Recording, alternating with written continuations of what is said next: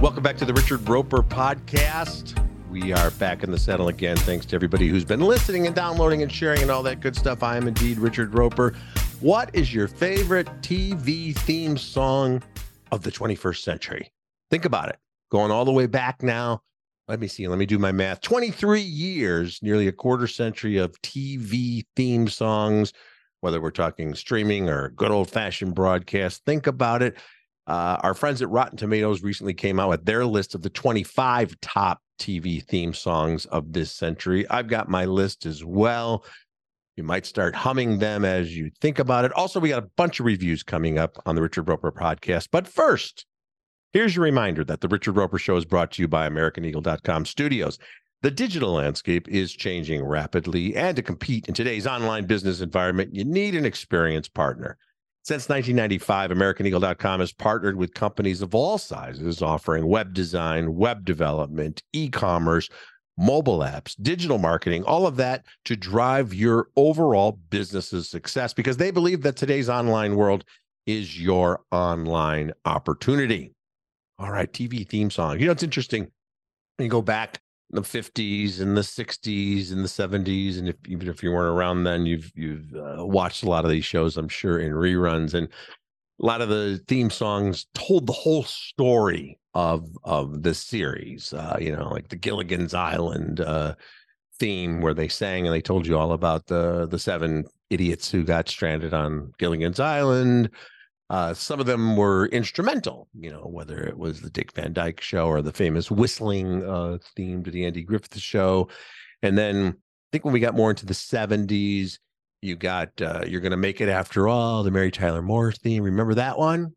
And then the 80s Cheers. And some of them recorded with vocals, others featuring just, great memorable music hooks.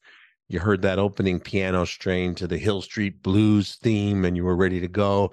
ER had that very powerful and emotional opening theme, which is one of the things I want to talk about here, guys. When we talk about TV theme songs, to me, there really are three elements that go into it. Obviously, there's the musical theme itself, and whether it's, something that's done by a fairly well-known group or a vocalist, or it has lyrics, or it's a cool instrumental. That obviously is the primary thing, but just as important, really, to me, are the visuals that go along with the theme. Sometimes it's just highlights from the show. Sometimes they film specific things for the opening credits, going back, of course, to Mary Tyler Moore, throwing her hat in the air. Or like the theme from The Office, where you get the that kind of home video type footage, very early 2000s, of Scranton, Pennsylvania, which was actually shot by John Krasinski, who played Jim Halpert. He actually shot that video on a trip to Scranton, doing a little research for the role. So I think, the visuals that accompany the theme are super important. And, they go hand in hand, of course. Sometimes it's kind of, very simple but effective. Other times it's something that's really done beautifully, and we'll get into that in a little bit. And then, of course, the third element is the quality of the show itself. I mean, I'm sure there are some terrific theme songs that kind of got lost to the winds because they were accompanying not great TV shows. So it's got to be a show you love, or why would you give a shit about the theme? The theme is all about getting you in the mood to see the show again. Now, we all know that on Netflix and other streaming services, when you're watching your favorite shows, they almost always now give you the option to skip the episode recap and to skip the theme song. And I get that. Sometimes you don't really need to sit through the entire theme, even if it's something you love.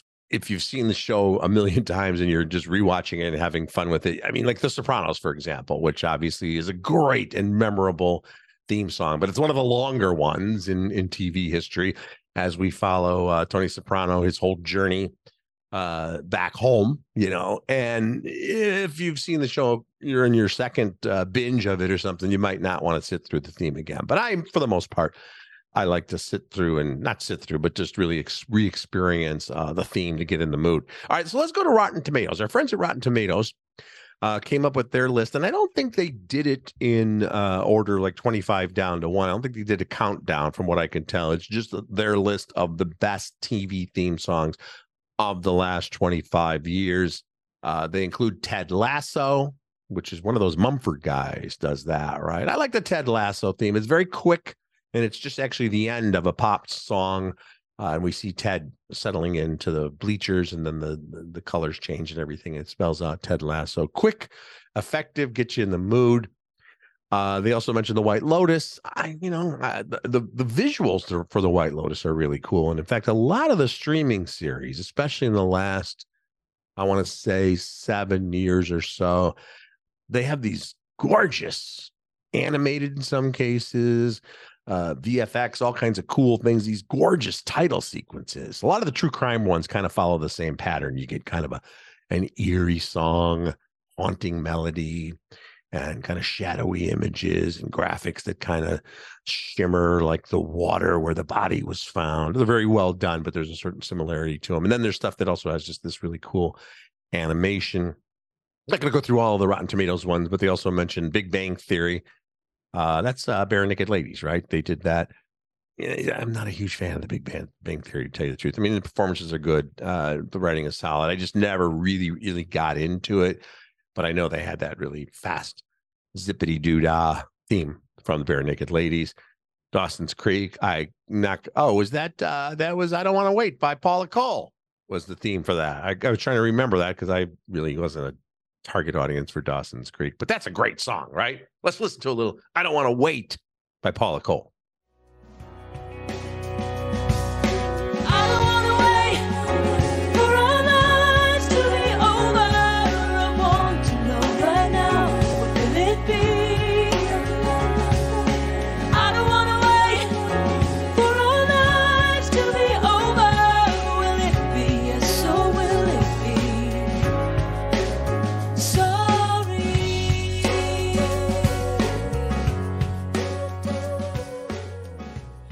They also mentioned The Mandalorian, 30 Rock, which has that kind of 1940s big band, jazzy feel with the cast members kind of mugging for the camera. Fits the mode and the mood and the tone of the show perfectly. 6 Feet Under. And I admit, I know it's a critically acclaimed show, guys. I haven't seen everything. I've only seen a few episodes of 6 Feet Under, so I have no special affinity for those opening credit themes. Oh, Dexter. Now, Dexter was interesting because it had that very, it was called Blood Theme. Daniel Lick did it. And what I liked about Dexter was, I think this is a case, guys, actually where the visuals make the theme, because it's got this almost kind of jaunty, catchy melody, which is a little creepy, but it becomes super creepy because the act of getting ready in the morning, everything looks violent. You know, just the mere act of flossing or cutting into fruit or shaving, all of it looks very violent. It was brilliantly done in a very creepy fashion. Law and Order, of course, you can't go wrong there. If you're in any hospital waiting room or place, or maybe waiting for your car in the car wash, you know, you're probably going to hear the Law and Order theme, or if you go visit your grandma during the day. Doctor Who is mentioned. The Walking Dead is a really good one. That's among the list that Rotten Tomatoes has. The Walking Dead, because again, and especially when the first few years of The Walking Dead, when we didn't know that much about it, I mean, that kind of those swirling strings, and again, the really creepy images. The Simpsons, you got to mention that. They have Friends, the Rembrandts, I'll Be There For You. I mean, I guess you kind of have to list it. Certainly is one of the most memorable theme songs of the last 25 years. I know a lot of us, myself included, got really sick of that song really fast. It's almost designed to do that. And even the opening, you know, whatever. We've talked enough about Friends. It has its place in pop culture history. I don't think it holds up as well as certain shows like Seinfeld and The Office, but that's just me. They also mentioned Shrinking, a newer show. The Frightening Fishes is the main title theme from Shrinking, which is a Apple TV Plus show that I love with Jason Segel and Harrison Ford. Those are some of the theme songs mentioned by Rotten Tomatoes. I'm going to give you my list. I think I got, what do I have here? I got like 6 or 7. These are my favorite. I am actually going to go in order here from great to my absolute favorite of this century, guys. So first of all, I want to give kind of a quirky shout out, if you will, to Breaking Bad and Better Call Saul. two of the briefest theme songs in television history, but perfect. That little sting for Breaking Bad with the elements, and then Better Call Saul, which would change, the actual visuals from time to time, but had that same kind of, again, that kind of just funky scene setting thing. And it's literally like a couple of seconds. Let's listen to the entirety of the theme from Breaking Bad. Ready?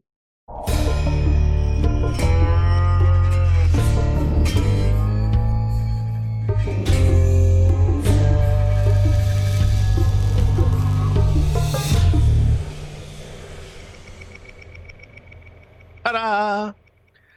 I'm also going to mention Curb Your Enthusiasm. That is one of the most famous things, and that's a theme song that people love to use for memes and all those kinds of funny parody videos where there's some sort of epic fail, and then you just play the theme from Curb along with it. It works perfectly. Let's listen to that.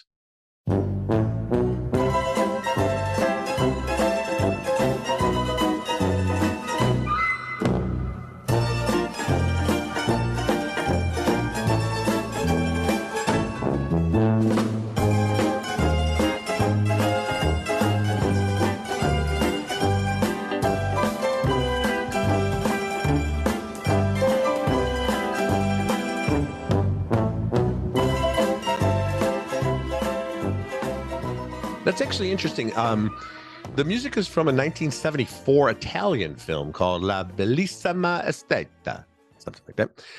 And Larry David, I think he heard it somewhere on NPR as a little interstitial song or something, and thought that's perfect for the misadventures of his kind of exaggerated version of himself. Great stuff.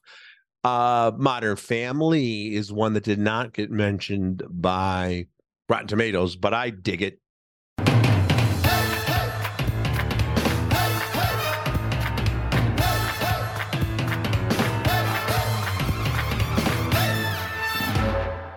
What I love about the Modern Family, that again, that sort of kind of Gabriel Mann did the theme, that kind of jazzy pop funky stuff, is it's kind of anachronistic in a way, and yet it fits perfectly. And there's always a great intro to Modern Family, and then they go to the theme, and then it's just the family holding the picture. Get you in the mood every time, and that's a show that's very repeatable, if you will. I love watching Modern Family. It's great comfort viewing. Definitely want to include the theme from Mad Men.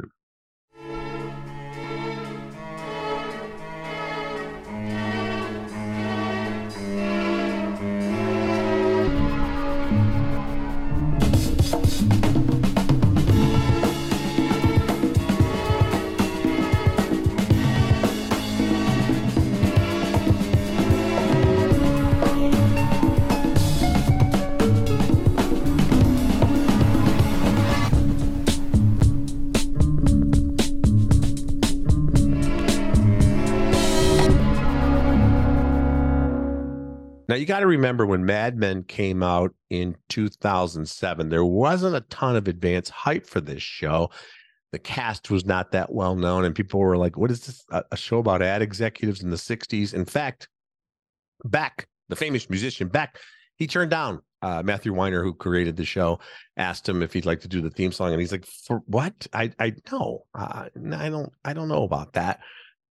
So the Mad Men song, which I think was actually written for something else, worked out perfectly. And it just captures, again, and the titles are so cool. The title cards with basically Don Draper, an animated version of him falling, and all these cool kind of symbolic things happening. So that theme really works well. In that same vein, Game of Thrones, just a great theme song. Let's take a listen to that.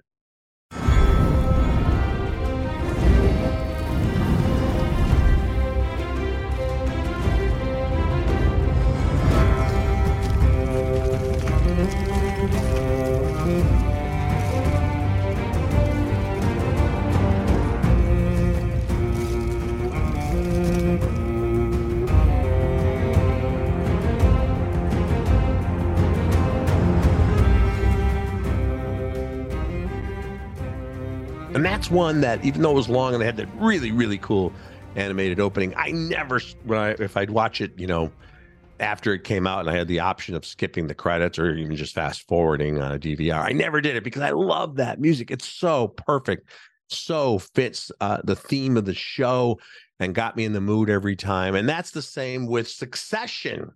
My next pick, Nicholas Britell does that kind of classical piano thing, but there's a little bit of a hip hop beat going on as well. And I love the opening scenes for Succession.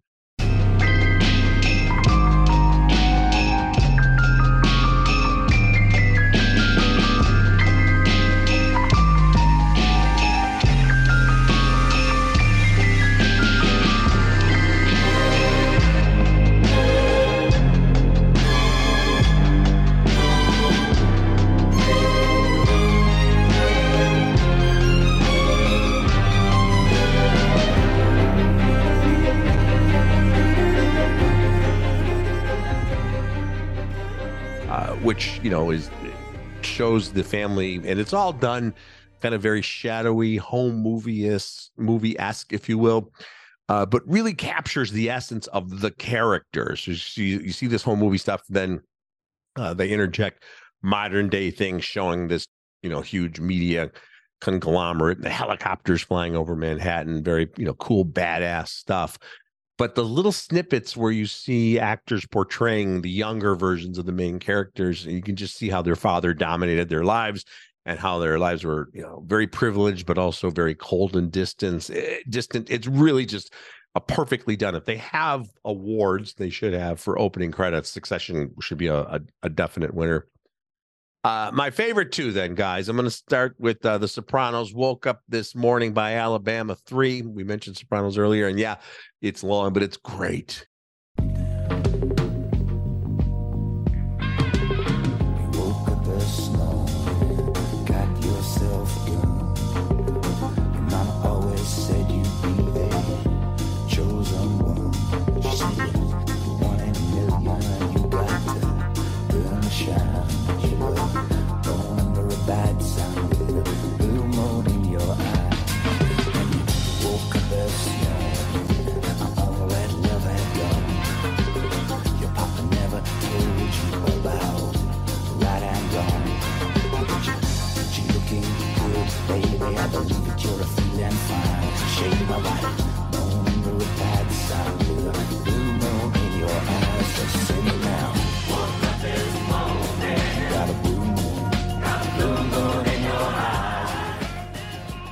And that's one of those theme songs that you actually, can listen to without even watching the show. A lot of these songs, you're not going to download it.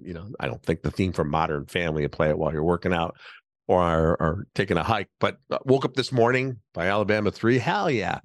Interesting. They got paid about $500 originally to use the song, but to the credit of the showrunners and the people behind the show, they've paid them royalties throughout, and they've made, I think, like $500,000, something like $500,000 in royalties through the years from that song as well. They should. And my pick, my personal favorite as the top TV theme song of the 21st century, Friday Night Lights.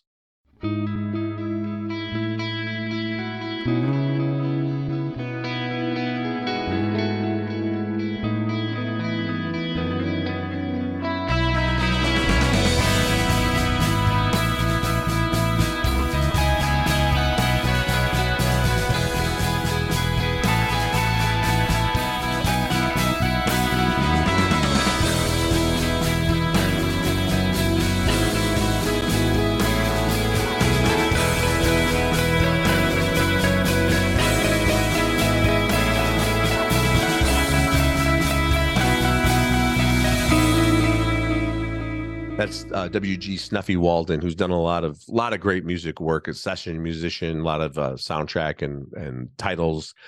I just love, that's a theme, an opening theme. The opening credits for Friday Night Lights. We're talking about the TV series, not the movie. Love the movie as well, but the TV series, it takes you on this journey, and the credits change through the years because different actors join the cast, but you can almost cry at the end of the opening titles for Friday Night Lights because it takes you on the same sort of journey that the show did in nearly every episode, where it was inspirational and funny and warm, and then almost always something that got you right in the Adam's apple, if you will, and would get you choked up. I love the the theme from Friday Night Lights. Let me know your favorites. You guys can always reach me on the site for the podcast, of course, at AmericanEagle.com, or you can email me at rroper@suntimes.com. I know a lot of you have known that email address because I've had it for as long as we've had email addresses, basically. rroper, all lowercase, RROEPER, at suntimes.com. And I do get a lot of feedback. I do appreciate, I heard from somebody recently saying you have too many commercial breaks. And I'm like, we really just have two. We have our sponsor, AmericanEagle.com, at the top of the show. And then, of course, we have Portillo's. And you know what? Let's take a listen to me telling you about Portillo's.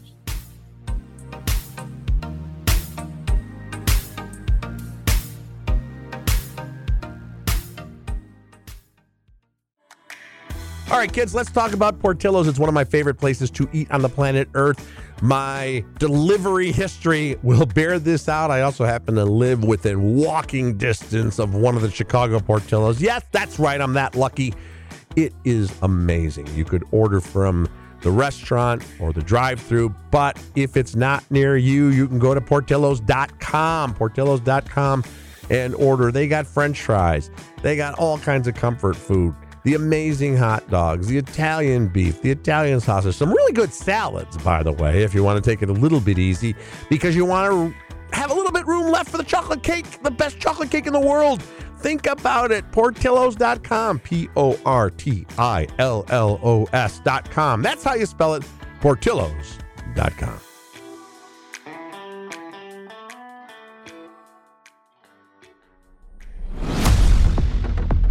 The great Dom Toretto. If you never would have gotten behind that wheel, I'd never be the man I am today. And now, I am the man who's going to break your family. Piece by piece. The devil's coming. Boom. The game's over, Dom. You lose.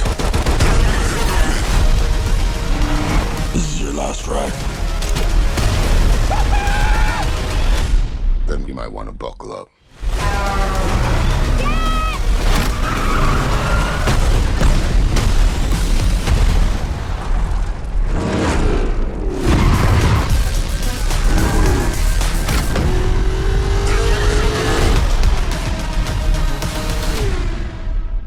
All right, that's a clip from Fast 10, the 10th entry in the Fast and Furious franchise. There's going to be one more because this is really the first half of the finale, and I guarantee you we're going to get some spin-offs and prequels and stuff like that. But the franchise, as we know it, is finally coming to a close after some 10 movies. It'll eventually be 11 movies and more than $6 billion in worldwide box office.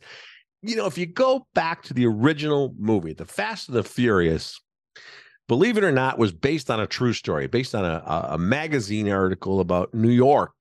Street racing was a real scene. It still is a real thing in California and New York. They have it here in Chicago sometimes, these illegal street races. The original film is actually kind of gritty and grounded. It's about these guys. They're street racers and they're thieves. And Paul Walker's Brian O'Connor is an LA cop who goes undercover. So it's not this giant superhero adventure that these films became. I saw on a website that keeps track of these sorts of things. I think there were 4 deaths in The Fast and the Furious, and not all of them even occurred on screen. Now, of course, you get like 100 or 200. Who knows? Because there are some of these crazy, elaborate chase sequences through major metropolitan areas. Who knows how many innocent bystanders were taken out, which always adds a little heavy irony to the inevitable finale of these Fast and Furious movies is they usually have a barbecue, right? A cookout. And then Dom Toretto raises the product placement beer, Corona, if you will. Although they have some Stella Artois in there sometimes too, but usually the Corona. And then he gives the big speech about family. I guess my Vin Diesel sounds more like my Stallone, but you know what I mean. It's all about family.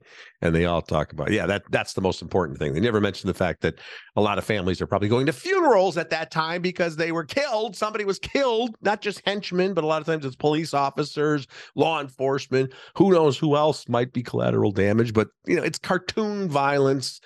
And the Fast and Furious movies have gone to the point where they're deliberately ridiculous, whether it's, the two guys are taking a Fiero into outer space, or they're going up against tanks and submarines. I love when the cars are flying through the air and the guys still have their hands on the steering wheel and they're still steering the car as it's in midair, like it's a spaceship. That's just the way they are now. They're over the top. They're excessive. They're bloated, and that brings me to Fast 10, which I'm not recommending. I gave it 2 stars in my written review. You can get that at suntimes.com. I think for people who are into, the excess and the bloated madness of these movies, they'll probably dig it. It's a lot of it's played for laughs. To me, this one, it's well over 2 hours. It could have been trimmed by about a half hour. Jason Momoa is the main antagonist this time around. He plays Dante Reyes. His father was killed in the movie Fast 5 in 2011. He was a drug lord, and now this son wants revenge. I don't know why he had to wait 12 years for revenge. I guess because they had to just wait for the right sequel. So Jason Momoa's Dante wants to tear the family apart and punish Dom and everybody else.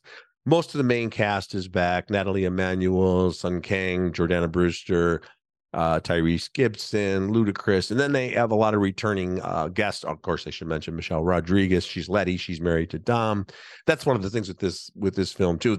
Everybody's in it. Helen Mirren character comes back. Charlize Theron. They got a new character from Brie Larson. Rita Moreno shows up as the grandma, which means there are 4 Academy Award winners in this movie. It goes this way and that. The action sequences, as we mentioned, they're supposed to be completely logic-defying and implausible. They are, to me, the biggest problem was they went on forever. There's an early action sequence set in Rome with a giant bomb rolling through the streets of Rome like a giant bowling ball. And it just goes on forever as they try to figure out a way to stop this bomb. And then it does blow up, spoiler alert. And I'm assuming, they always kind of cut to news reports in these Fast and Furious movies where some anchors like saying, miraculously, there were very few injuries. That's their way of kind of explaining it away. So and Fast X also has a couple of cameos. There's one in particular, I don't want to give it away, but it was really irritating, and it's a piece of stunt casting that'll take you right outside of the movie. And it also features somebody who's overexposed right now, and I think would have been wise to turn down the cameo. It just gets some laughs, but then it's like, why is this person in the movie? And then there's some twists and turns and surprises. And also you may have read, and I'm not going to give it away, but there is a mid-credits appearance by a certain character that has everybody all, a Twitter, if you will. If you're into these movies, that's great. I probably liked about 3, I think, in the franchise, 3 or 4. Every once in a while, they hit the right notes, strike the right balance between the cartoonish stuff and some kind of, well-acted performances. I mean, you do have people like Charlize Theron in these movies, but this to me was they're just going through the motions, and they're spending a lot of money. And because they spend a lot of money, they don't want to leave anything on the cutting room floor. That's too bad. They should. All right, on to some good stuff. Platonic, I want to mention. This is from Nick Stoller. He directed Forgetting Sarah Marshall and Bros. And I really enjoyed this. This is an Apple TV Plus series with Seth. I'm getting very Sessy. With Seth Rogen and Rose Byrne, who, of course, were in Neighbors, which also was directed by Nick Stoller. And they're really terrific together, as the title implies. It's about a platonic friendship, and they're in their 40s. They've had their ups and downs. They've never been anything but friends. They're not friends with benefits. And their 2 characters now, after not talking to each other for 5 years, become friends again. And what I like about this series is that it doesn't get into When Harry Met Sally territory, which is a great and legendary rom-com. But that asked the question, could straight men and women be friends? And the answer at the end was, according to that movie, no, because they fell in love. And here, that's never at issue. And I like that. The other people, the other characters in this series, they might sometimes be a little threatened and kind of perplexed by these 2 people being such good friends, but they're not. Nobody ever thinks they're really together. Nobody that really knows them. They're friends. And 2 of them, the idea that they would be together romantically is nauseating and amusing. And I know a lot of you, I've been in this situation. When you have a friend like that, a lot of times people are like, really? And you're like, you don't understand. It's like a sibling relationship. This is very funny, very smart. One of my favorite series of the year. platonic. And I also want to mention a film in theaters right now called You Hurt My Feelings. And this is very reminiscent of the kind of character-driven, smart, dialogue-heavy comedy dramas of the 1970s. And because it's set in Manhattan, the obvious comparison is the best work of Woody Allen. This is from Nicole Holofcener, who's done a lot of really good stuff, a lot of really smart, sharp writing and directing. And I loved You Hurt My Feelings. Julia Louis-Dreyfus plays a writer. Tobias Menzies is her husband. He's a therapist. And it's very interesting because they're a middle-aged couple who are actually extremely happy together. In fact, they're still in love with each other, even though they've been together for like 25 years. But then there comes a moment where the character of Beth, played by Julia Louis-Dreyfus, overhears her husband saying that he doesn't really like her latest book, even though he's been telling her all along that he supports her. And it devastates her. And it feels like a betrayal, almost on the level of an affair, because he's been telling her for a year he loves her work. And now she wonders what else has he lied to her about. It's a very intriguing premise, played for laughs, but also for great drama. One of my favorite movies of the year. You Hurt My Feelings. So you will hurt my feelings if you don't check it out. Happy anniversary. We're so lucky. Yeah. So, Elliot tells me you're a writer. Your last one, it should have done better. There's lots of new voices. Refugees, cancer, murder, abuse. I'm an old voice. You're the best voice. Maybe if Dad hadn't just been verbally abusive, it would have been a bestseller. Don't say that.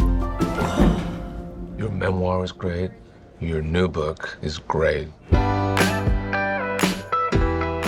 Look, come on, we'll go sneak up on him. Can you say anything? No, I can't. It feels too late. Oh my God. Oh my God. I think I'm gonna throw up. Right, right here? No, I don't think I can. I can't. This whole world is falling apart, and this is what's consuming you. Mom, you're not helping. I love you. Oh, okay, well, then never mind. All right, that's going to do it for the Richard Roper Show. Thanks to everybody, as always, especially my folks at AmericanEagle.com, and we'll talk to you soon.